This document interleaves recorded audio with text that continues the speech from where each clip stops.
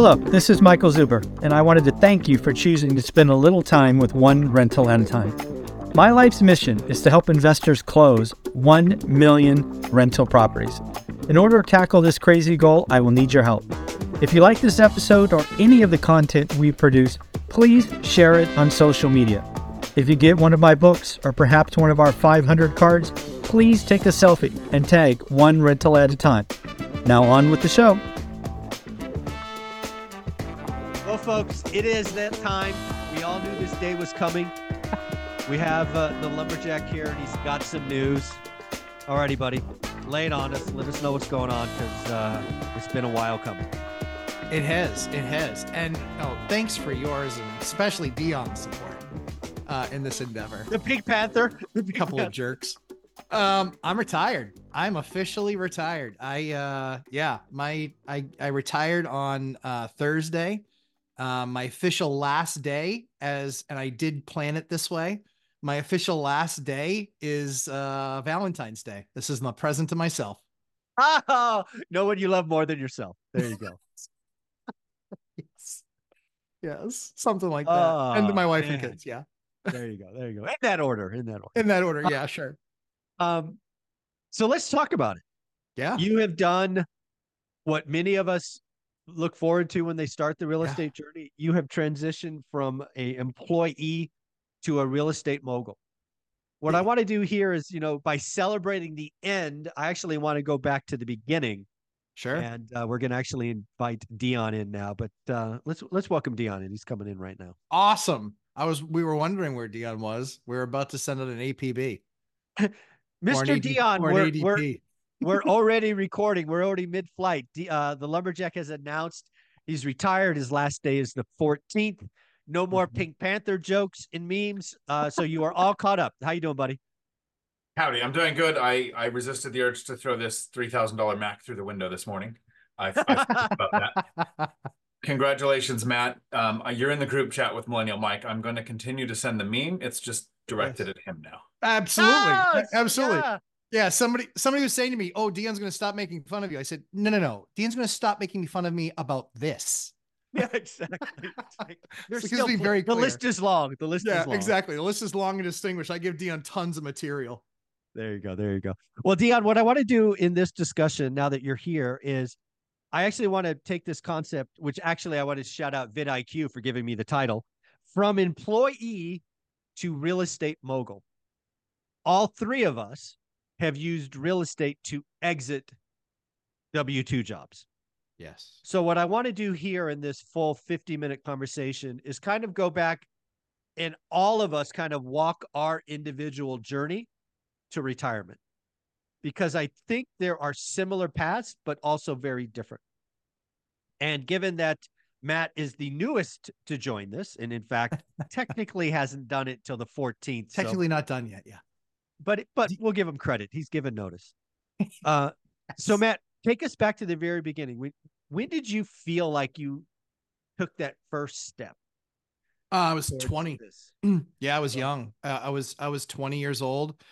I was living with a friend of mine, renting a room out of his apartment, and just basically said, you know what? No. And I was working a good job. I worked my way up in a tech company from a telemarketer to a inside sales guy, and was getting commissions, and then looked at it and started investing like all the other people in my office. And then got blown up by the .com bomb. I got absolutely .com'd, which meant my portfolio went from, $30,000 to $4, and got absolutely obliterated. And so I looked at it and I was like, okay, I definitely need to do two things. I can't do the stock market. That's not going to work for me. I was like, it's too much of an insider's game. If you're in Manhattan and you rubbing elbows with all those same people and you're in the boardrooms, you absolutely 1000% have an advantage, a huge advantage. And I'm not going to bet on human nature doing the right thing. So for me, that was kind of that. And then I said, you know what, I'm got to look for a place to live. Because I didn't want to commute so far anymore. And so I started looking for a place to live and realized that on only my income, and only my credit was good or good enough. But my income just wasn't going to work. Like what I could afford was even further away than where I was renting. Right. So what it came down to was, hey, how do I, it was trying to solve the problem. How do I get into a place? And how do I do it right now? And that was, I just had to find a roommate. So I did. Yeah. Found a roommate. We agreed on, hey, if we're living in this area, would you be able to pay $1,000 a month? Right. And he's like, yeah, absolutely. And so I was able to find a place. I had the 3.5% down. That's about what I'd saved. And that's what I did. I bought a place and had him with a signed lease agreement, used that with the bank, and got them to sign off on my buying my first place, which was a house hack. There you go. So Dion, you're again, this is a journey we've all taken. We've all gotten to quote unquote the finish line, but your your beginning is very different. How did your beginning look, and when did you feel like you really took that first step moving forward? Well, we just have to be born with super rich parents. Like Yes, if you're not, you don't have a chance. No. True. Yeah, so true. So I started at 40. That's when I kind of had that wake up moment of, okay, I need to take charge of my finances. I had let my spouses handle it prior to that, and it didn't work out great. And so I was 40, single parent with 3 kids, found out about $89,000 in bad debt in my name I didn't know existed till the divorce, got laid off from law enforcement. I kept having my pensions taken away. I tried the Marine Corps. They downsized after Desert Storm. I tried law enforcement. They downsized after 2008. Never really was an investor. I figure I'm an employee. I'll work at a company until I get a pension. So that didn't happen. I finally woke up and thought, I'll create my own pension. And I actually had an epiphany last night. So this might take just a minute if you'll bear with me. But I was at a real estate meetup, and there was a young lady talking about the strategies she's trying out. I have these assets. This is how I'm deploying my cash, and I'm going to do these strategies until I reach freedom. And the mistake was mine. I'm the one that made the mistake. I asked her, I said, okay, I like what you're doing. What does freedom look like? So if I asked you guys right now, what does freedom look like? Most people watching this channel would say a cash flow of this amount or a multiplier of what I need to spend. And this is what I'm spending. This is my, we'd go through that. And that's not actually what I meant with the question, because it was my fault for not being clear. What does freedom look like? And for me, that's no alarm clock, no boss, no schedule. Monday's no different than Saturday, right? The freedom is I live every day. I wake up and I go, when I feel like waking up, I'm awake. And when I feel like doing something, I do it. Since we're in this community, financial freedom is tied to finances. And so when she gave me her answer of, this number, I set her up to give me that exact answer. So when I look at Matt, and he's retiring now, I also look, my anniversary of retiring is July 5th, because that's when I turned in notice. I still worked for 2 weeks, but I'm still always going to be July 5th. Matt, you're probably going to do whatever day you have the conversation in your head. That's when you flip the switch, right? So what does freedom look like? And for me, freedom was, I want enough money coming in to do all of those things. No alarm, no boss, no schedule, no day of week, and wake up when my body, everyone I talk to says it's like I lost 10 years in age. As soon as you can start waking up when you feel like it, instead of when your schedule says you have to. And I don't think as a species, we understand how much stress happens with an alarm clock saying, doesn't matter how you feel or what's going on in your life, this is the time you have to get up. Yeah. So when you think about your first step, was it just that, what was that first step? You got all this debt, you got the kids to take care of, you're losing your pensions. So what does that first step look like for Dion?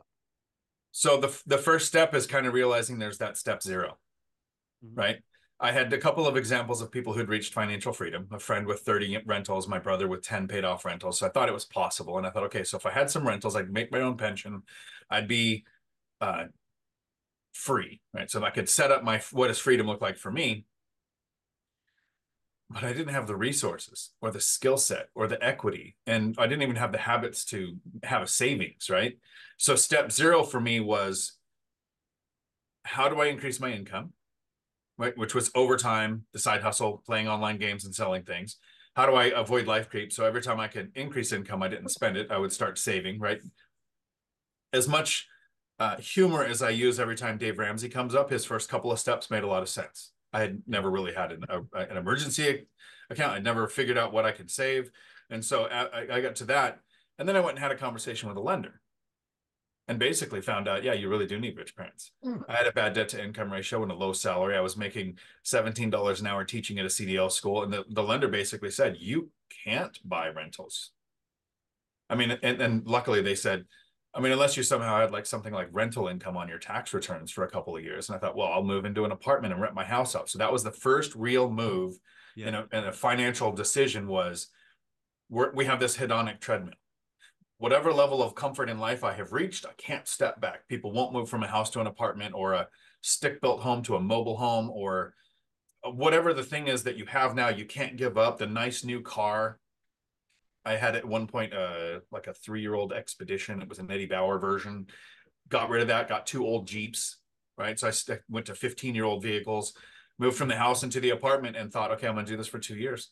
And now, so it was a 2-year commitment just to get 2 years in the new field to be bankable. That was what the lender also said. And 2 years of saving and 2 years of rental income on tax returns. And really, it was just overtime and side hustle for those 2 years. Yeah. I you know, a lot of people think the beginning comes when you buy something. And I think for a lot of us, it is that step zero, right? Your step zero was 2 years in the making, which is awesome. So my story is kind of a blend between both of these, right? I got blown out in the dot-com bubble. Unfortunately, my number's bigger, right? It went from 200 grand to 40. And I really consider my first step to the journey was actually, he's gotten loopy here recently, but reading Rich Dad Poor Dad's, reading that book. And I read it cover to cover 5 or 6 times, right? People know my story. I hate to fly. The only way I can fly is to read. I can get lost in the book. And for whatever reason, it doesn't scare me as much. But reading that book flipped on a light switch that I didn't know was there. Nobody in my family, right? None of my family are college graduates. They're all high school or not, right? I was the first person, aunts, uncles, cousins, like the entire family tree to get a college education, get a 4-year degree, and then get a master's degree. Like I was quote unquote that guy in the family tree. And I had no idea.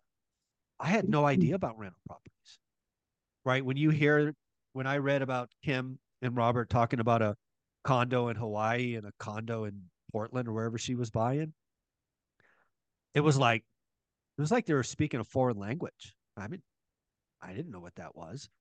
So I went on a consumption journey, which would probably turn into 50 or 100 different books. A lot of my books, unfortunately, said invest in your backyard.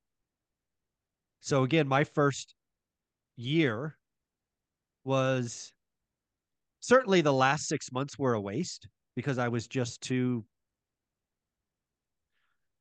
I don't know, stubborn to think the books were wrong, right? Because all the books said invest in your backyard, invest in your backyard. And I happen to live in the Silicon Valley, which is great for income, but horrible for cash flow. And it wasn't until my wife, Olivia, set us down at the year anniversary mark and said, this isn't working. I'm not doing this anymore. That we finally looked up and live where you want, invest where the numbers make sense. So, my journey wasn't 2 years in the making because we still had that 40 grand that was sitting there ready to deploy. I wish it was 200. It wasn't. But yeah, I wasted, I learned the skill. I learned all the math, the buy box, all of that was worth it. But damn, if I could have got started 6 months earlier, I would have just been further along. So that's kind of the beginning for me. I want to go to kind of the next step in our journeys. All three of us say in different ways that the first 3 to 5 years suck. They're hard. It's where mistakes happen. It's where lessons are learned. It's where I really think real estate investing tries to kick you out and test your mettle, if you will. So why don't we go back and remind folks about the well-earned scars. Some of them would have been fatal to other people. Yeah. They weren't fatal to us.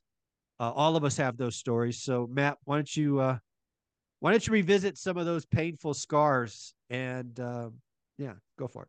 Sure. Maybe I can get myself a paper cut and pour some lemon juice in it too. Oh, yeah. Cause it was horrible. My first 5 years, So I bought the condo, had the roommate, and was doing that whole thing. And then no mention of a special assessment. And within 18 months of living there, now they're talking about a special assessment, and my share is $70,000. And I'm like, I'm not I'm not like the rest of the building. I'm not in my 40s and 50s and have 70 G's to write a check, nor do I have the income or the credit to be given a $70,000 loan. Right. So my only option is I got to freaking find a way to sell. And so I had to I had to sell out of that property. I moved an hour away. I bought a single family house, also house hack, a different roommate situation. And then was like, hey, I kind of like this. I think I'm going to, actually start investing in properties. I picked the wrong market, absolutely the wrong market. I bought two right away. Of course you did. In the wrong market, Yeah. with Been there. okay numbers. And then within 12 months, 18 months of owning that, so still in the first 3 to 5 years, within 12 to 18 months of owning that, I get hit with a lead order. Oh, And so I have to pay to move everybody there out. And they get told by the state, hey, if you stop paying rent, he can't evict you. that helps. Yep. Oh, that was awesome. But I still had to pay to put them somewhere. So I'm paying my mortgage and paying to put them somewhere. That's why I did a whole course on this specifically. We're going to release it in like next 6 to 8 weeks, but I did a course specifically about this because I almost went bankrupt 3 times.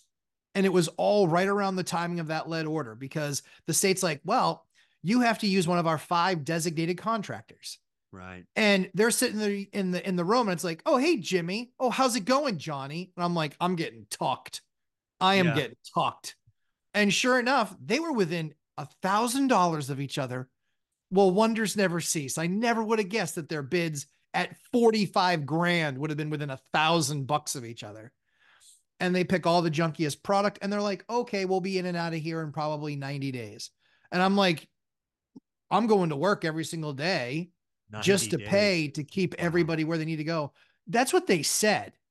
It took 11 months. Oh. It took 11 months for them to finish. It's absolutely criminal. And that's why I did the course, is because I want to save people. There are a bunch of things that you can do to help speed that process up and to also put yourself in a better position to get through it. And so that was my first 5 years. So when everyone tells me how easy it was, I guess I just didn't have the brains to experience that, because my first 5 years, $70,000 special assessment, having to move an hour away, getting hit with a lead order, and almost going bankrupt 3 times. Because I've done the math, and you can't get $21,000 of bills paid on $6,000 worth of take-home income. No, that's hard to do. And it's all, So Dion, again, we all have these pain now. Some might admit embarrassing stories, but they are part of that first 3 to 5 years. I know you have a couple of doozies right to go. So tell us about some of the scars that you have and you share. So you said the first few years are pretty hard, and they wouldn't break someone like us, but they can be they could stop someone in their tracks. It did break me. Yeah. I tried to quit. I tried to give the house away. Right. That's how bad it was. I thought, okay, I tried this out. I don't have the skill set for it. And I made all of the mistakes that a lot of investors make when we're starting out. I figured I'm going to replace my income, right? Because that's the first thing. Instead of replace what I'm spending, I'm replacing my income by renting out a house without educating myself. Right. To become a Marine, it's a 13-week boot camp. To get into law enforcement, it was a 6-month academy. For you to work in your field, you got your degree, right? There's like all of this time commitment we do to do anything major in our life. And I'm going to make this major change and just do it. I'll wing it. So I rented to a friend, because who can trust a stranger? I did it with handshake, because who needs a lease if it's a friend? I figured I'm a single parent. Life is stressful and hard sometimes. He's a single parent. So when the rent was late, I let it slip. And then late became never. Yeah. When I actually went to the house to have a face to, no, we actually worked together, but we didn't talk about this at work. So I see the guy every day, but I go to the house to have an off work conversation. How come you're not paying the rent? He didn't live there. He had moved out and rented the house to someone else, was collecting rent, and they had built half a wall, torn. It was just, the place was had thousands of dollars worth of damage. I wasn't getting rent. The person living there said, "No, I've paid him the rent. I'm not giving you any." And then they didn't pay me. Stayed there a couple more months and then finally moved out. So that first year of having a rental, I lost about $6,000, right? Just like cash flow wise. And then I had the repairs of the house when they finally did move out. But what saved me, and this is where we say most of us don't like to hear how lucky we are, but I had a bit of luck involved. The 2008 housing crash had happened and my house was underwater. I owed 138,000. Houses as nice as it, without all the damage, were going for 100,000. And so I couldn't even do subject to. I couldn't do owner financing. I couldn't do anything. I was just stuck with it. And so I sat down and thought, so you said, Robert Kiyosaki's gotten a little bit off the rails now with its doom and gloom and buy gold and ammunition, right? I agree. I had the Rich Dad Poor Dad book for years, never opened, like 5 years, never opened it. I used to talk about it like I had. I understand Rich Dad and Poor Dad. Totally makes sense. Didn't know what I was talking about.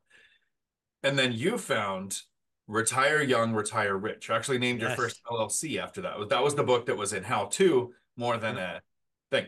What happened to me was the cash flow quadrant book. I love that. So I listened to that before Rich Dad Poor Dad, and I went back and I listened to it. I recommend people actually read or listen to it. But when I realized cash flow quadrant, that, and I lump this all together with the Fed, the government, and the IRS, to me, that's just one big enemy entity, right?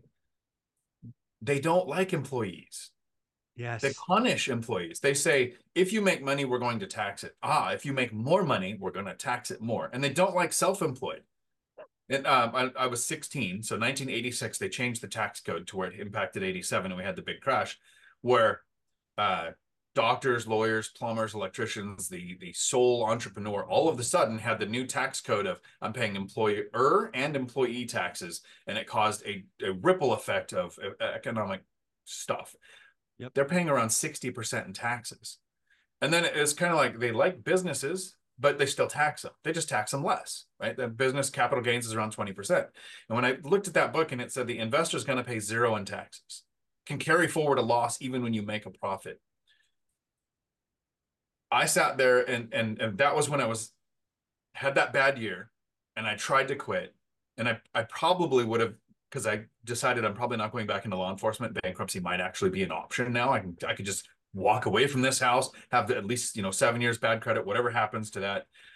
But that book, The Cash Flow Quadrant, kind of opened my mind again to, if I can hold on to this and I can get the income to come from this stream, not only do I create my own pension, but I have the evil entity supporting me, going, here's 30-year fixed rate debt loan options. Here's first-time home buyer. Here's owner-occupied lending. Here's the tax benefits. And then I didn't at the time understand depreciation until you get it explained to you now. It's your building goes up in value, but you get to tell your government it's a year older. So you get to take a loss against your income, even though you didn't have a loss. And if you want a loan, they're so pro investing, we'll take that depreciation out to make you look bankable. Like all of that kind of came together after that bad year. And if I hadn't been upside down in the house, I would have walked away from it. I would have subject to, I'd still be working. I'd have another 15 years probably ahead of me of employment. No thanks. Yeah, it's funny you brought that up the way you did. My story is kind of the same. So we again waste a year. We finally have a sit down. Olivia's just, smarter than I am, just intuitively and numbers. It's amazing. So she says, go find a new market. We do. We find Fresno, California. We get all excited. We do everything right. And we still lose, right? The story's in the book, but the short story is our first tenant never paid a second month's rent. They get divorced. I'm in California, so it's 3 months to get them out, $1,000, and then there's $15,000 of damages waiting for me on the other side. And to your point, Dion, I was ready to quit. I had quit before I walked in that house. I had really quit when I saw the damages and I saw the wine bottles in the drywall. I mean, I still see it in my head. And it was Olivia that came out and said, basically, did we do anything wrong? And we had it. We had credit checks. We had references. We had, and just no box for you going to get divorced and turn into an alcoholic dick. It was not on the rental app. And she said, okay, let's try it one more time. So again, shout out to her. The story of Norris Drive goes on to be a home run after that, but who knew? Again, I do a cash out refi because again, my money's gone and I take out too much and I becomes an alligator, and I'm working like 4 hours a week to pay for someone else to live in a house. That's freaking stupid. I hate negative cash flow, i.e. alligators. I spent 3 or 4 years buried in my computer in Excel. I gave it was an excuse. It was absolutely an excuse. Even back in 2004, 5, and 6, I should have been networking. We didn't have Zoom or, meetups online, but I should have been networking. My network of folks was still very much tech oriented, Silicon Valley, and I should have grown a real estate network in my chosen area. My circle of friends should have been vastly different once I decided to become a landlord in Fresno, California. Some of my best friends now are that, right? One of the boys that hopefully you guys will get to meet. I don't know if he's coming out or not, Brad. He and I are great friends, right? We used to talk a lot more, but now it's texting and whatnot. And I should have done that earlier. My portfolio would have been better and bigger if I got out of my head. I thought the answer was Excel. Why? Because that's where I was comfortable. I wasn't comfortable meeting new people and doing this, that, and I used the time excuse. And oh, by the way, you're in South America and then Europe and then Australia. I was all over this planet. It's just an excuse. I should have networked. And the first, I had the eviction story, negative cash flow. The first 5 years suck. 3 to 5 years. All kinds of mistakes. The cash flow looked great on Excel. In reality, it wasn't, because this broke. The other thing I did, I don't know if you guys did this, but I tried to Band-Aid everything. It's like, oh, I don't have $800 for a new water heater. Let's just try to repair it and see if it can get me to the other side, and all of those things. So, first 5 years, 3 to 5 years suck. So now let's get back to the journey and talk about where you started to see just that inkling of fruit, right? In every journey, right? It starts as a drip, and then at some point it becomes a stream, and you're like, oh, this feels good, right? Matt, when was that first time you looked up and you're like, oh, that feels better? When was that? Income as you get older usually continues to go up, certainly in tech, right? Yeah. And so what I was recognizing was I wanted to live in a better area, live in a nicer place. And the only way that I was going to be able to do that was by continuing to house hack. But after I kind of got out of the first, 5 or 6 years of investing, then I got married. And so then I was looking for a place for myself and for my wife. And so, it was like, I wasn't going to have anybody live with us. I wanted us to have, our own time to do our own stuff. But I was looking at it and saying, hey, you know what? Probably the best bet is just like maybe a duplex. I can get the same type of debt that I get on a single family home. I can still buy that with 3.5% down. I can still, rent out the other side.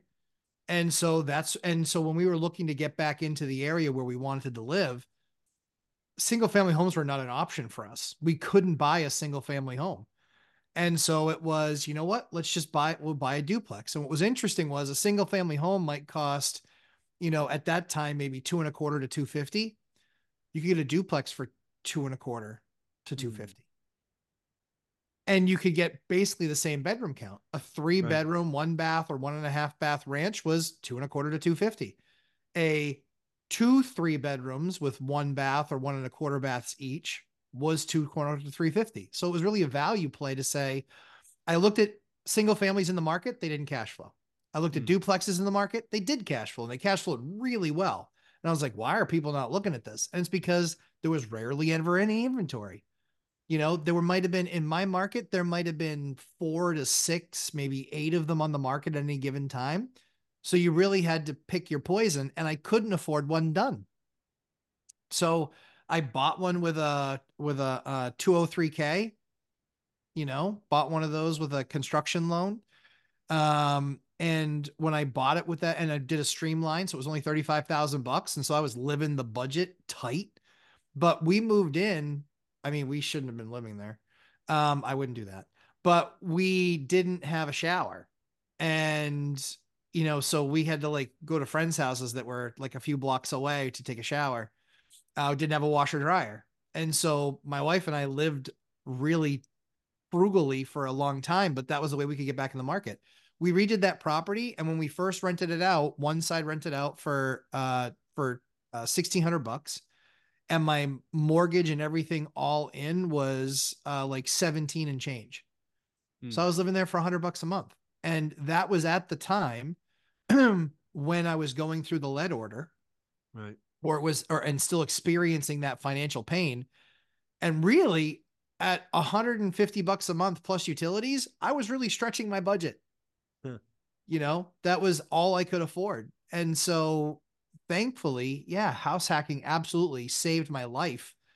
And then it was, and it's then funny it's funny you bring that up. Sorry to interrupt, but no, go ahead.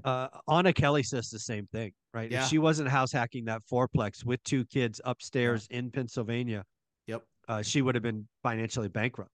Yeah, so absolutely. And you know, it was, and that at that point we're going through the Great Recession, and it took us 90 days. Like that deal fell apart. That deal fell apart like 3 times. You know, the bank changed their mind. It was Wells Fargo. That bank was awful to work with, in my opinion. And so it was really difficult at that time. Yep, absolutely. And everything, and understanding everything that they're going through, you know, with ninja loans and robo signers and all this other stuff. And so it was super, super, super stressful. And yeah, thankfully we were able to make that work. And then after we got it stabilized, you know, we're there for about 1.5 years. And then we got the model of, okay, I was looking for the next one, and I found the next one, and we did another rehab on that one, and we moved into that one. And so I did 9 house hacks over a 13-year period. And that's how I started building the empire. Yeah. I love that story. Again, it's so consistent with all the other, you know, real estate moguls. It takes time. There are mistakes, but once you find the recipe, you just kind of rinse and repeat. It's amazing. All right, Dion, when did you first feel like, oh, this kind of feels good? So Millennial Mike and I talk about this often. The first time that we felt affluent was when we go to a restaurant and we order a soda with our meal. Like I have enough money to do that, and it's not going to bankrupt me. That's a weird feeling. It's still. So every Tuesday at 4 p.m. Pacific, I do a live stream where I go about 2 hours, answer all the questions that comes in. But the beginning, the intro, is 10 to 20 minutes to give people a chance to get their questions in. And I cover a topic. Today's topic this afternoon, when we're recording this, is what does it feel like to collect rents? Okay. And so there's this chronology to when you're buying a property, you're thinking, how long might it be empty and I have to pay the mortgage, right? REI Stoners just bought a duplex 3-4 months ago, a couple of months of rehab where they were doing a lot of the work themselves. They had handymen there, and they were going through and they're putting all the sweat equity into it. And then they're advertising. They had a little trouble. They have really high criteria for renters, kind of where I do. And so they were really picky. We had over a month and a half, maybe even longer, to find a tenant to get them moved in there. So they had that stress of they're paying the mortgage on this house hack duplex without the rent coming in that they had planned on. And then you get that first check. They got a tenant in. You get a cashier's check, right? You don't want something that the scammer can give you a check, they have 14 days to go to their bank and say, give me the funds back. But the cashier's check of deposit, pet fee, rent for the first month, they prorated because I think they moved on like the 19th of January. So you get this decent check, and that hits the bank account. So the first time you collect rents, it's exciting. Yeah. Right? And so I'm not sure how you guys feel with the size of your portfolio, but reaching financial freedom, having 16 units rented out currently, that doesn't go away. Like every beginning of the month, my bank account plays vertical pong of rent, mortgage, rent, mortgage, mortgage, right? It just does this. And I enjoy that period of the month watching that happen because we're not selling our lives currently 1 hour at a time to have that happen. So here's where the fear shifts. And you had this experience. Your tenant didn't pay the second month's rent. So REI Stoners right now has a tenant in place. They did credit check, they did background check, they checked for evictions, they did everything right. They have the tenant in place. Are they going to pay March 1st rent? Right. That's the new fear. Yep. And so it's the hardest when you have a rental. Right. It's hard when you have a couple of rentals. Once you have the 10 plus 16 different units spread out across, I am in two different counties, 2 or 3 could start playing games, right? And I still don't have to go back to work. I might have to go through an eviction. I have the reserves for that. I have the cash flow for it. So the first time I really felt this is having an impact, like the biggest, like not just, oh, this feels good, but like life-changing event. All of my expenses could be covered from rental income with 7 units. So I had 4 properties, 3 duplexes and a single family house. And the cash flow was enough to cover my expenses, which meant 100% of my W-2 income was saved. Mm-hmm. The second you stop having to use your work, and that just becomes investing funds, right? I was talking with Shelly last night at the local meetup, and she's kind of financially free. She's right on the cusp, but she's still working. And she says, it's crazy. I go to work and I get all this money and I don't need it. So I feel like I'm investing really fast. And that's exactly how it feels. It was that moment, that tipping point. And it didn't take 30 or 50 units. It took 7. Mm-hmm. Yeah. For me, I kind of had 2 aha moments right around the same time. So, we start in 02, we get to 8 houses, I think 7 houses in a duplex. And we go to a Bruce Norris event, and he basically says, "You're an idiot. Get out. Crash is coming." Specifically to California, right? He called it the California crash. He talked about vocabulary I didn't know, which was affordability, which now I anchor on. And I did some research. He was right, and we sold everything as fast as we could. We did 1031 exchanges, went from 8 to 80 units. I still didn't have that moment with 80 units because we were buying rough properties that needed more work and all of that. But if you fast forward a couple of years, now the crash is picking up steam, right? That first house I sold for 263 ultimately retrades at 75 grand. So if you want to know the scale of pain, there you go. It's nasty. But during that journey, we started documenting on a website that no longer exists called wealthbuildingpro.com, what ultimately became known as BRRRR, right? We were buying junk, fixing it up, putting a tenant in, refining out. We were refining out with private money. So the first thing that kind of hit me was when I had friends of mine loan me millions of dollars. Because at the time we were recycling the same, I don't know, call it 50 grand, right? It would go in, 3 months later it would come out. And it would go in and it would come out, right? We were just constantly playing with the same 50 grand. But then we started getting friends lending us 100, 200, $300,000. And we just went on a buying binge. So that was eye-opening that you could learn a skill, you could share what you're doing, get documented evidence. Alex Hormozy talks about it, a stack of undeniable truths. We had them, right? I had stories. I remember I had the bubblegum house. I had them all cute nicknames, right? Bubblegum house and all these other things. And that was eye-opening. It was like, oh my God. So I can have none of my own money in this and still have a bunch of cash flow come out once my team gets done. I'm like, damn, this feels good. And then second, I remember a time probably a year later when I was in a foreign country. I think I was somewhere in Europe, and I called Olivia, which every month I would call her and say, okay, how much money do we have to move to this real estate account or one of the real estate accounts? And she's like, no, we're good. I'm like, what do you mean we're good? She's like, it had become such a routine that it was like, okay, how much this time? And she's like, no, we're good. And I'm like, well, we bought A, B, and C last month. What do you mean we're good? She's like, no, the cash flow from all the others covers it. And I was like, I remember hanging up going, oh my God, it finally happened. This thing that I've been now chasing for a decade, it's finally freaking here. It's feeding itself. Right. Because I knew at that point, if we stopped aggressively buying junk, that there'd be tens of thousands of dollars left over. And to your point, Dion, we don't need that much to live, right? We have a spending number at that time which was lower because we didn't enjoy life. We only spent on needs, not wants. And I remember hanging up going, because again, it was slow, it was painful, and we were moving money from here to there, and it always felt like we were doing the right thing, but I didn't know. I didn't know it would work. And that one phone call was so awesome. I can still remember the feeling hanging up going, finally. That was pretty amazing. So all right, so let's get to the end of the story. So we've talked about how we started, we've talked about the first 5 years, we've talked about that moment it got good. Now let's talk about retirement. And we're gonna let Matt go last because he is most recent, but we'll go to Dion first.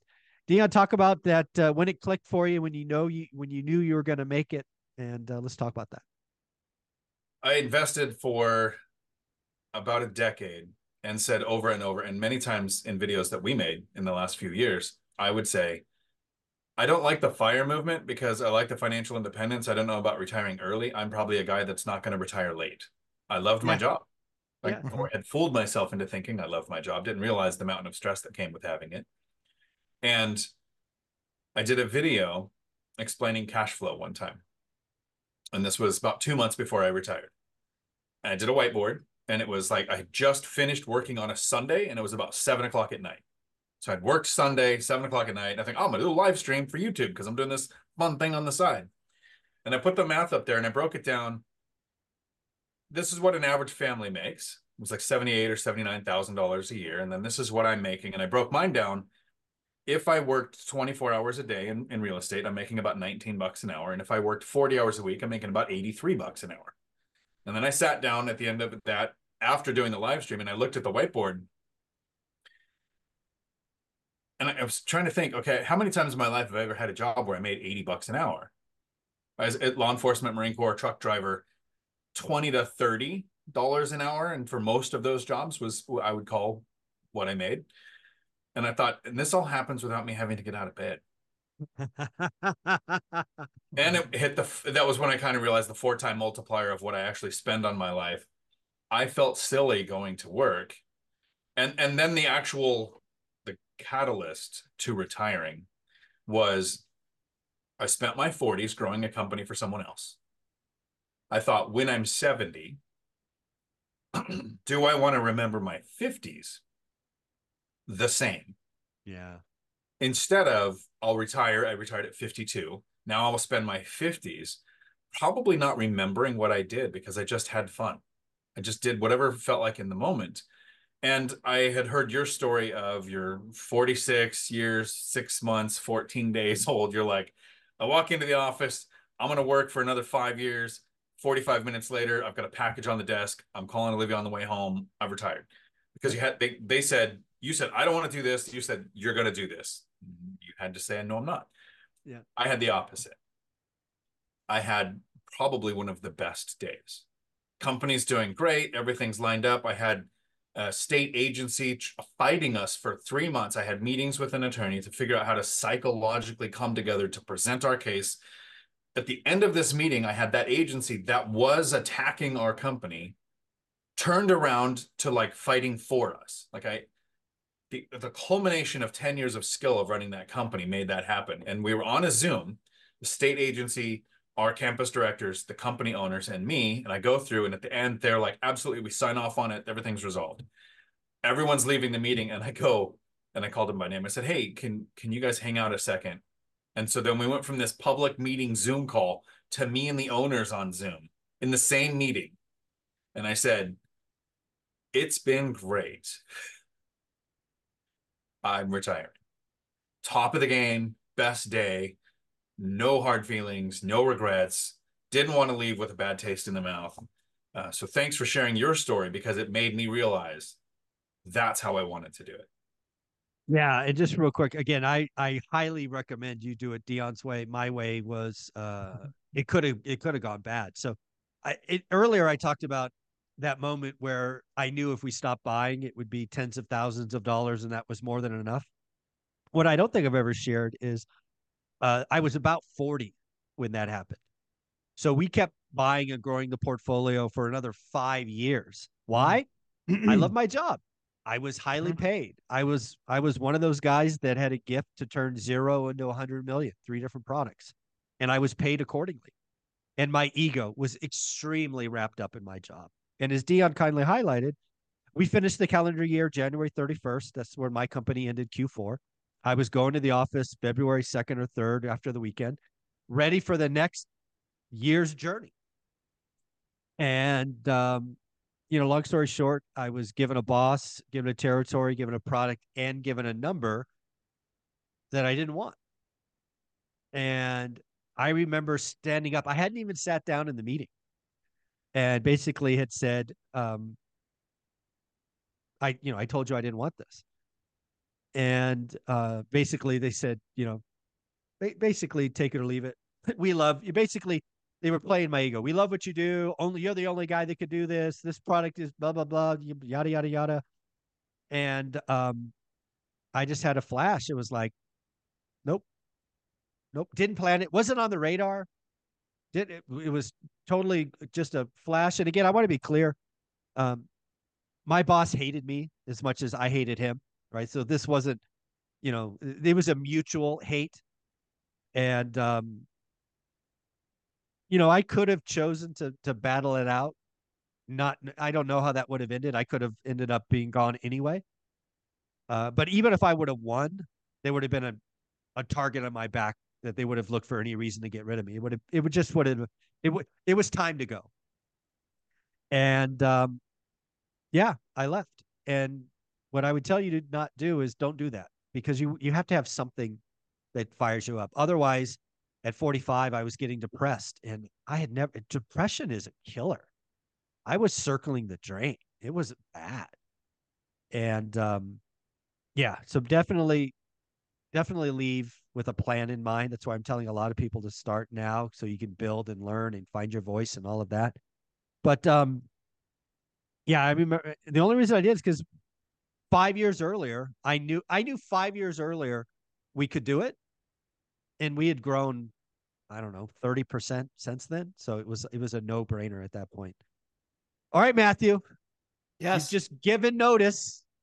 Tell us about it. Tell us about when you knew it was the right time. I mean, they were shocked. Yeah. But same kind of a lot the same as you, which was, I didn't in our lives, Mike, it was numbers all the time, right? And right. So, Dion and running the school, but I never needed to write it down. It's always up here. And so years ago, it was, I don't think I need to work anymore. Like I can kind of do what I want. Like I have other parts of income, and we never took any money out of the housing business ever. Yeah. We never took any money out of the business. It was always just there. And so I was just like, I could just stop growing, I suppose, and then it got to a point where I was like, I don't even have to stop growing.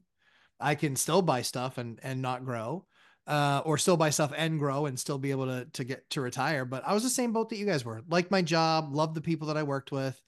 It was a smaller company, not a small company, but a smaller company. And so being an executive, I knew everybody, and I knew everybody on a first name basis. And so it was tough. That was the toughest thing, was it's those relationships that kind of keep you around.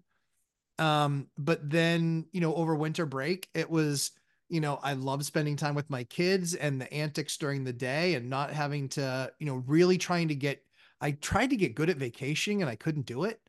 I couldn't shut off. I still would think about work and having to, did this person get this? And did this client get this? And do I have to do this? And And so I talked about it with Mrs. Lumberjack. I talked about it with Ashley, and she was just like, you've killed yourself, for 26 years.